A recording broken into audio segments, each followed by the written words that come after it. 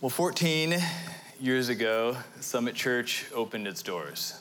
We're 14 years old as a church, which means we get to stay up till 9:30. We're looking forward to driving in the next year. And 14 years ago, we began this adventure, this unknown thing, this hopeful endeavor of Summit Church. We began in the Aloma Cinema Grill, which, if you don't know, it's in Winter Park, and I think we have a picture of it. There it is right there. There's our sign, Summit Church. I think that was one of the early weeks, if not the first week. I remember there was one week where the movie, Vin Diesel's movie, Triple X came out, and so you pulled up to church and it just said, Triple X, Summit Church.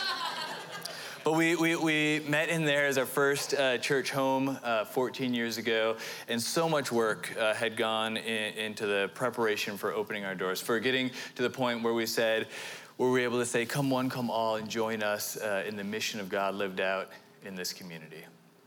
One of my most distinct memories is all the work that we did to figure out how to turn these really rather crusty rooms into a sanctuary and into a children's ministry space. There's two theaters there. One's a larger one, and we use that for the sanctuary space. And then the other one was our children's ministry space. This was actually our first entrance into our children's ministry space right here. You can see we spared no expense on foliage. And that's Bree, our first children's ministry director, and that was the entrance into the small theater. And then in the small theater, it looked like this. We had it was very nice. We had bright colors. You'll see those walls in the back and those panels with really bright colors. We had to figure out how to turn this big open space into nice containing space for all these hordes of children that we were praying would come and be a part of our community. And so, in the week before we officially opened, we set to work making those walls. And it was foam, kind of laminated with thin plywood, and then painted bright colors. And it was like a day before the opening Sunday. And Ron Hauser, Michael Martin, myself, and a couple others were working on painting these walls. And it was all kinds of bright colors, and we had just like 30 panels, and we had them lined up in someone's front yard, and we're painting them. And it starts to rain. And so we're like, well, we can't let all the paint run off, and so we'll just load them in the trailer and hope that they dry. And they didn't. When we opened up the trailer on Sunday morning and started getting these panels out, we're prying apart these gooey, sticky panels together, and we put them up, and we're like, well, it's probably really important, especially today, to not have the children lick the walls. And somehow, once it was all set up, the donuts were out, the orange juice was out. When it was all set up and we opened the doors, people came in. It's very controversial how many people actually showed up on that first Sunday. No one actually thought to designate someone as the person who should count, and so the person who at the time seemed most responsible among us said very confidently that 330 people had shown up for service. And we're like, this is amazing. And then the next week, we went and we counted the chairs, and we're like, how is that possible? We only have like 150 chairs. How is it that 330 people showed up to church? But whatever it was, 1,000 million people, however many it was, the people who came in didn't come because it was going to be comfortable. They didn't come because it was something that would be convenient for them. Certainly wasn't something that would be safe for their kids. They came because they believed that God was going to do something incredible in this community. I remember sitting down with one couple. They were our first old people at Summit, and they took us to Angel's Diner, which was like, I guess, contemporary dining for them. And they took us and they sat us down and bought us lunch. And they said, we figure that we've got about 20 years left where we can give ourselves fully to the work of God, and we want to do that in this place. You've got whatever we have left. And they're still here today. It's an amazing, amazing thing. But they didn't do it because it was the best way to spend their retirement. In fact, he came out of retirement so that he could make more to be able to fund the church in the early days. They came here because there's something deeper than the vision that was compelling them. They believed, and we believe, that God wanted to use us to change the world. See, we didn't start with an amazing strategic plan. It certainly wasn't slick and certainly wasn't well presented. I was our first graphic artist. But what we started with was a realization that God invites us into his work. He gives us the opportunity to participate. And not participate in the way a dad, lets his 2-year-old help assemble a bookshelf with a plastic hammer. He gives us the type of participation that matters, that is of critical importance in what he promises will be a victory for the church, for his kingdom. He assures the victory, but he invites us into the critical work of being a light in the world around us. That was at the heart of our calling before there was ever a vision. And so we sat down in our office, which they also used as a Borders in Winter Park Village. And we sat down and we said, okay, God can use us to change the world. What does that look like? What does a church do? Before we ever invited people in, we're like, okay, well, what does a church do? What is it about? And we began to look at what it was that Jesus was calling people to. We looked at the Great Commandment, the admonition to love God with our whole beings, and to love others as ourselves. We looked at the Great Commission, his challenge to his community of followers, the birth of the church to go and to make disciples. So as we looked at those things and looked at what that meant for us and what that means for really any healthy functioning church, it's from that we came to our vision, which is our mission statement as a church. This is what we're about as a church. Whether you're here for the first time or you've been here for 14 years, everything that you encounter in this community, everything that we work on together involves living out our vision in one of these aspects. Our vision is to build biblically functioning communities that reach lost people, connect in Christ-centered community, teach truth, serve others, and worship God. That's our vision as a church. Everything we do comes down to those things. When we talk about reaching lost people, it's about recognizing that there are still people in our world, in this world and in our world, in our everyday lives, who don't know how much they matter to God. They don't know what it means to be loved by their Creator. They don't know that there's hope for their lives, there's hope for their eternity. They don't yet know that there's something more that their life could be than just merely what they can scrape out by their own will. In our city, very conservatively, there's 750,000 people who have never heard the gospel, who've never been told that Jesus loves them. And as a church, because we're a biblically functioning community, we choose to care. We can't ignore that reality.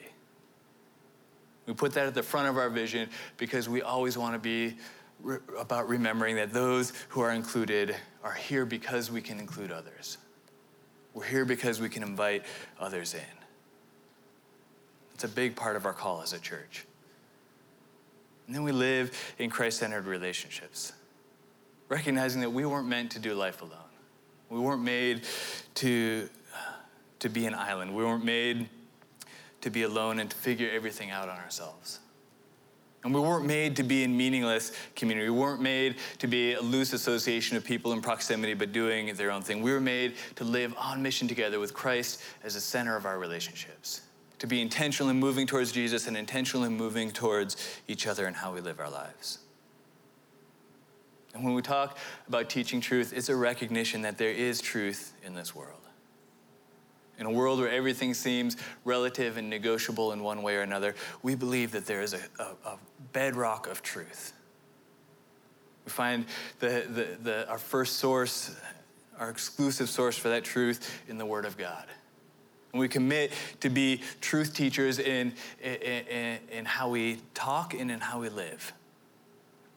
And we recognize and remember that any honest pursuit of truth, of real truth, doesn't lead simply to knowledge, but it leads to the person of Jesus Christ. And then we commit to serve others, remembering that we were called to be the hands and feet of Christ. Recognizing that Jesus doesn't just care about our eternities. He certainly does, but he cares about our here and now.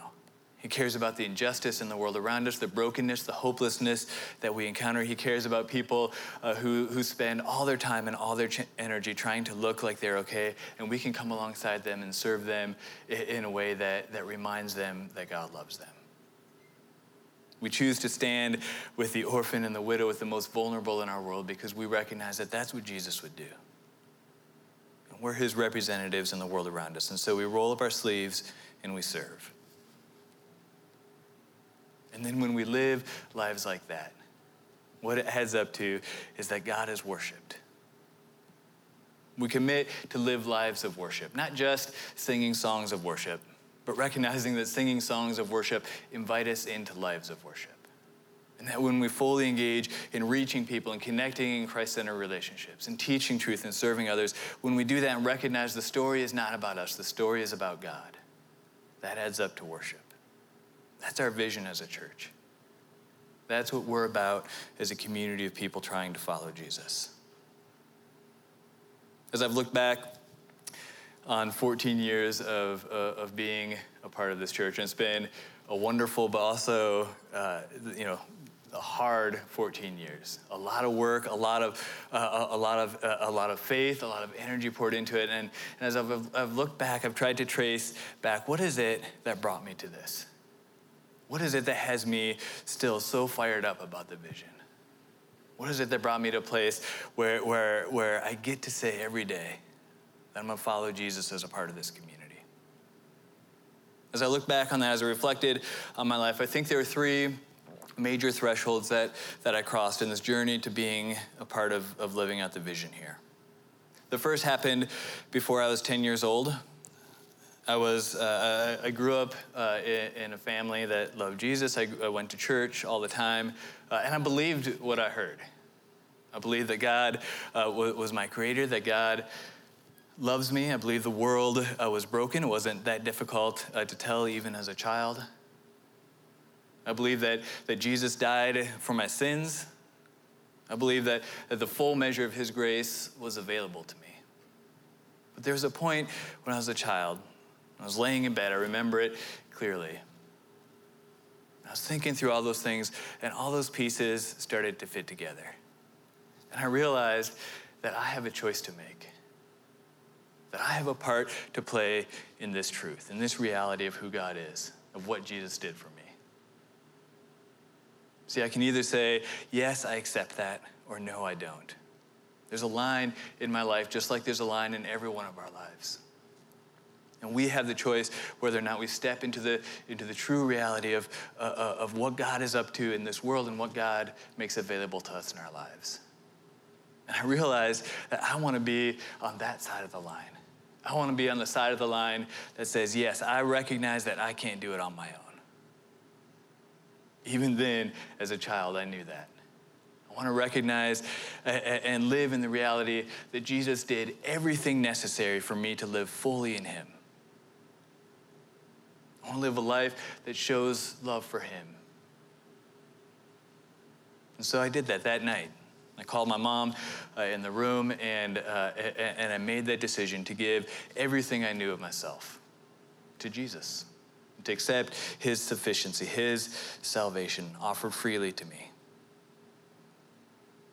There's a time just a few years after that where I was walking on a property. We lived up in a kind of a rural area of Minnesota, and I loved being outdoors, so it was great. I also had 4 sisters who spent a lot of time indoors, so that also helped me love being outdoors.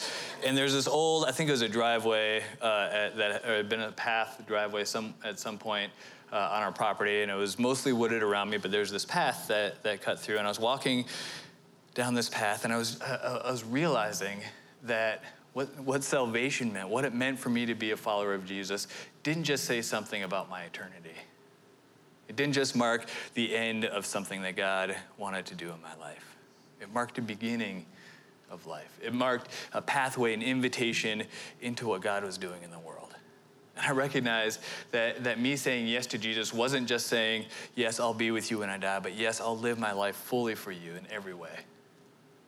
And so on that path, walking on that sunny afternoon, I gave not just my hope for eternity to Jesus, but I gave my life to him. I said, I'll live for your purposes. Whatever you ask me to do, wherever you ask me to go, I'm in. I'm all in for your work in this world. I I want to do the things that you care about. I want to participate in your mission in this world because I recognize that I want others to have the same access to hope that I've had. So I committed myself fully to his purposes.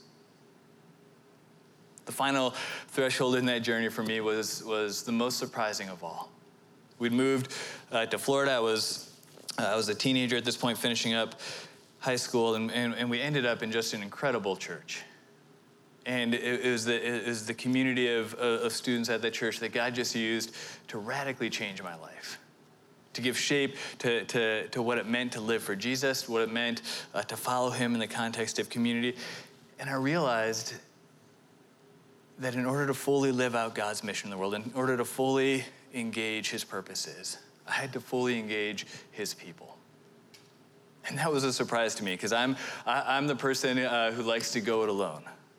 Some of my fondest memories as a child are of the times I took off alone and went and explored new places. The books I love to read are about the people, the intrepid explorer who goes out on his own, no support, no help, and finds new things. I'm the guy who really, really wants to buy an island. And it doesn't matter how big it is. I just want an island, and I want to sit on this island. And so for me, being very comfortable not being around people, the realization that the mission of God draws us into the people of God was a surprise to me. And for me, in particular, in that context, that mission, that community that God was building, that call to ministry centered around my two very, very best friends. And I have a picture of us here. That's Isaac Hunter on the right, Andy Simons, our worship pastor, on the left. And I don't know who that is in the middle, but he needs a haircut for sure. This was the summer after we felt confirmed in our call to start a church together one day. We used to spend time, you can take the picture down, please. We used to spend time sitting in Denny's in the middle of the night and talking about what would it look like if we lived our lives fully engaged in God's work in this world. And from that came this idea of one day God will call us to start a church together. That next summer, we had the opportunity to serve in interim leadership, and we were 19 at the time. I mean, it was, I don't know what they were thinking. It must have been a very desperate church. But they invited us in to come in and lead, and God did amazing things in that. But I realized that God's call on my life to live in his mission meant that I lived in community with his people, that I don't go it alone. And from that came what eventually would be called Summit Church. And I've been asked over the years, did I ever imagine Summit would look like this? And the truth is, I never doubted whether or not the church would grow. I mean, I know that we could screw things up. I knew that we could that we could mess up our own involvement. I knew that we had a significant part to play in it. But I never doubted whether or not the church would grow, because Jesus said he'll build his church, and the gates of hell won't stand against it. I know that God wins in the end, so I had great confidence that God would build his church. And I imagined what it looked like. I imagined people coming in and finding, hope and acceptance and transformation, and us going out and serving the world in meaningful ways. I imagined all those things. But what I never really imagined was the personal, individual nature of what God would do in this place. I never imagined the hundreds of people who would have their lives radically transformed because of what God has done in this community. I think of Mark, one of the first people who I got to see come to faith at Summit. He'd actually been approached by someone who goes to Summit who saw him in what was an escalating domestic dispute in the Target parking lot, and that person came and kind of talked them off the edge and said, if you ever need to talk, give me a call. And that number sat on Mark's side table for 3 months. And one day he picked up the phone and called, and that call led to a conversation. That conversation led to Mark coming into this community. And that led to his life being transformed. He gave his life to Jesus, and he gave himself to God's work in the world because he wanted other people to have access to that. I never imagined that story happening.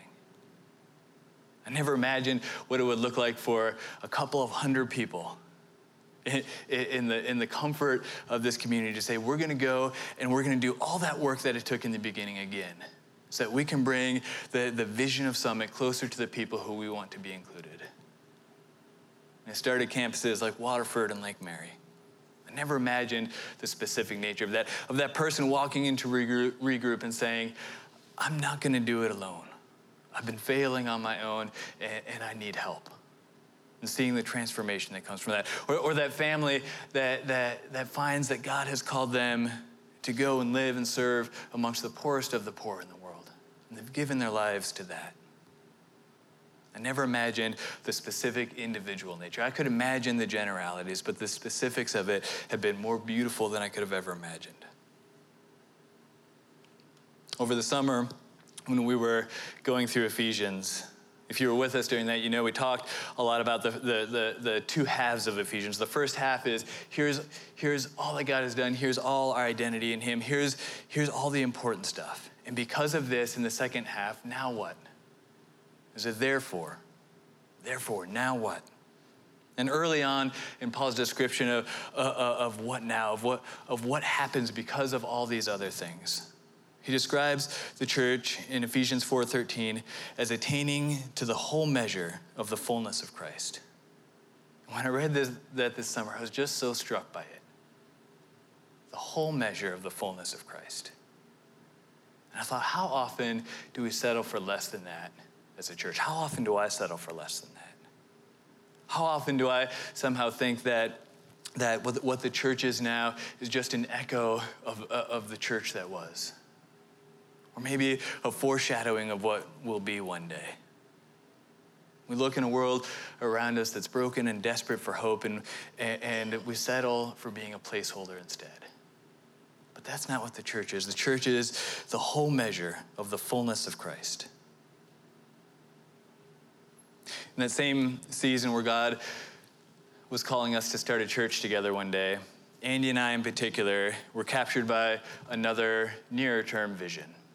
We were going to spend that summer building a go-kart that was powered by a motorcycle engine, a 900cc motorcycle engine.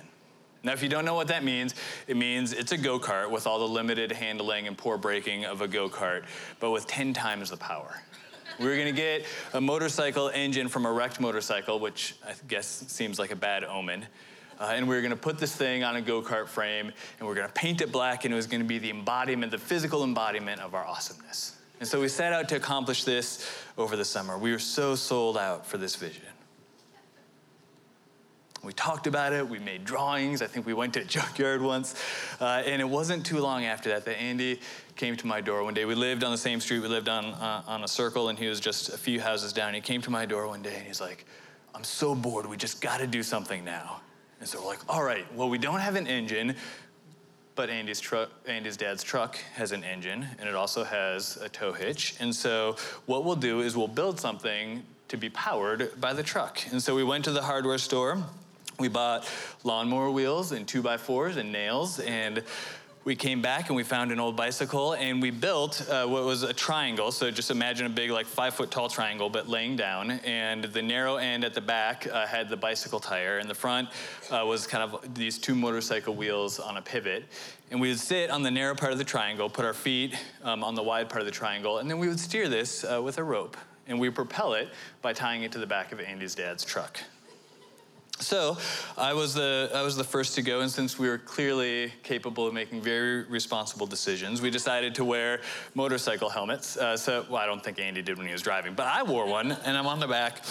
And we get going. I think the first lap in his neighborhood we did really slow, trying to figure things out. But Andy was more and more confident in his ability to drag me behind his truck. And so we were picking up speed, and we were approaching what was the sharpest turn in the neighborhood. And I'm going behind him, and I realized there is no way we're going to make this turn without Andy just whipping me around. And I was like, this is going to kill me. And so in a moment of panic, I pull the cart next to the curb, and I make this, with all the agility I can muster, leap for the grass next to the road. And amazingly, I landed right on the grass, missed the sidewalk and everything. And then I realized that my foot had gotten caught up in the steering rope. And so in that next moment, I get whipped out into the road as Andy makes this turn, clearly paying attention to what was ahead of him because it took him way too long to stop. I'm tumbling down the road behind him, all jumbled up with this cart. So then it was my turn to pull Andy. And we made several laps, and we got faster and faster and more confident. And we're going around one of these other turns, and there's just a little bit of slack in the rope, and just enough for the rope that was towing Andy to catch the front tire and promptly, at about 25 miles an hour, turn him in the opposite direction that we're headed. Andy goes flying off, still in a seating position, off the cart, and skips down the road like a rock on a still pond. We started the summer with a beautiful vision. And we'd ended the day with some sort of macabre Home Depot death sled. I think about how often do we do that in life? How often do we settle for lesser visions? How often do we compromise the beauty of what could be for the easiness of what is? How often do we, in our family, imagine this is what our marriage could look like? This is the parents that we could be. And then we end up settling for just getting through another day. Or we look at our new job or our new school and we say, we're going to go in there and we're going to be the light of Christ in the world around us. And yet we find ourselves going through our workday, just hoping not to get noticed. Or you look in your own life and you're like, I'm gonna be fully transformed into the image of Christ. I'm gonna pursue personal holiness with a vigor. I'm gonna live my life on mission for God. And then you find yourself just trying not to get worse. Or maybe it's in your church. I mean, maybe you step into the church community saying, I'm going to be fully engaged with God's work in this world, and we are going to change the world. And yet, over time, you find yourself more of a spectator, watching and reviewing like you would a movie, and missing out on the opportunity to live out the mission. It's not God's vision that has gotten smaller. It's that we've settled for smaller visions. God's vision doesn't get smaller. It, like Narnia, is always bigger on the inside. It's certainly harder than we ever thought it would be, but a God-given vision is more beautiful than we could possibly imagine. And when we settle for lesser visions, we starve our souls. We become dull to our needs and dull to the needs of the world around us. We settle for the echo of what was or the shadow of what could be. But we forget the beauty and the fullness of what is possible in the here and now. And when we settle for lesser visions, it's not just us who suffer. We live in a world that's broken. And you don't have to look hard to realize that. We live in a world where people live every day in brokenness and pain. I mean, you look at any headline of what's going on in the world around us, and when you look deep and peel back the layers, you find broken relationships. We have more access to communication, to be seen and heard than we ever have. And yet we feel less heard, less seen, less known, and less loved. But it doesn't need to be that way in the church. In fact, it ought not be that way in the church. In the community of faith, people should be able to look and see the beauty of what it means to be known, accepted, and loved. To be loved for exactly where we are and cheered on to what God is making us to be. It's interesting to me that Jesus, when he was praying before he went to the cross, when he was praying for us, for the future followers of him, he prayed that there would be unity. And just before that prayer, when talking to his disciples, the seed of the future church, he said, I want you to know that the world is going to know that you're my followers in the way that you love each other. People outside looking in will know better who I am. They'll know you're mine by how you love each other. When people look into the church, they should see something so attractive, something that they can't see anywhere else in the world. It's the Christ-centered relationships that make the possibility of eternity believable for people who don't dare yet to believe it. Our call to action as a community, our call to action as we live out the vision is a call to community. To be on mission together in Christ-centered relationships, to take bold steps into community and to take bold steps into opening our communities for others. I believe that there is something that God wants to show the world that can only be seen in the context of Christ-centered community. When Jesus said, I'll build my church. When Jesus left his mission, all that he had done, and when he left that, he didn't leave it with a strategic plan. He didn't leave it to a governmental agency. He didn't leave it to a social movement. He didn't leave it to a fund. He left it to people, to a community of people with Jesus at their center. He said, I will use you to be my hands and feet, to be the whole measure of the fullness of Christ. There's something that God wants to show the world that can only be seen in the context of Christ-centered community. A few weeks back, I did a short survey with a number of folks from Summit, and I asked them 2 questions. The first question was, what motivates you to take steps into intentional community? And it was really interesting. Everyone had a very clear picture of the benefits of being in Christ-centered community. Everyone had a clear understanding of what that would mean for them, of the value of being known and loved and vulnerable, of what it could mean for people around them, of how they could be that for other people, a champion for God's transforming work in their life. Everyone had a very clear understanding of the beauty of what could be an intentional community.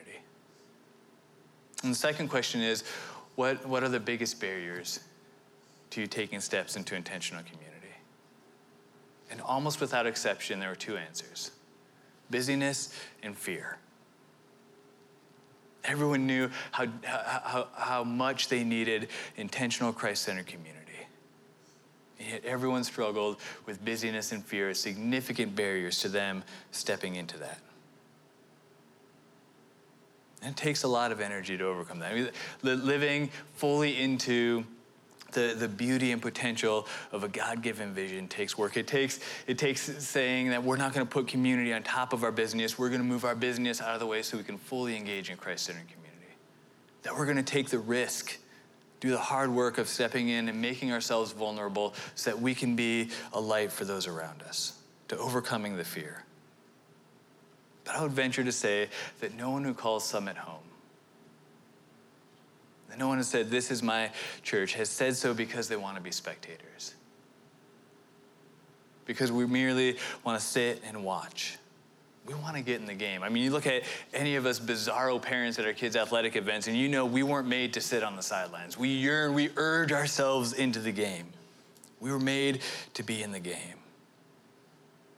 We signed up because we dared to believe that God could use us, and we should not settle for sitting on the sidelines. And so we take bold steps into community, into living out the vision in the context of Christ-centered community. And I don't know exactly what that looks like for you. It might mean that you join a Summit Connect group. We'll talk about it. We'll talk about a lot of ways that we can connect over the fall. It might just be as simple as that. It might mean that you lead a Connect group so you can invite others in, that you open up your home to include others. It might mean that you start volunteering so that you can get to know the people you go to church with. It might mean that you open up your community so that others can be included, or that you take your community to the world so that you can display the love of Christ to the world around you. I don't know exactly how that plays out for you, but I'll tell you where it plays out is in your relationships. If you want to fully engage in God's mission in the world, you have to engage his people. There's something that God wants to show the world that can only be seen in the context of Christ-centered community. And it's a scary thing, and it's a difficult thing, and it's a big commitment, but nothing worth doing is easy. And so your challenge and my challenge is to put aside the busyness, to step through our fear and to fully engage in Christ-centered community and see what God does in our lives and see the potential of what God can do through our lives for the sake of others. It looks a lot of different ways, but I want to end our time together looking at one example of what happens when people take that bold step into Christ-centered community. Watch this.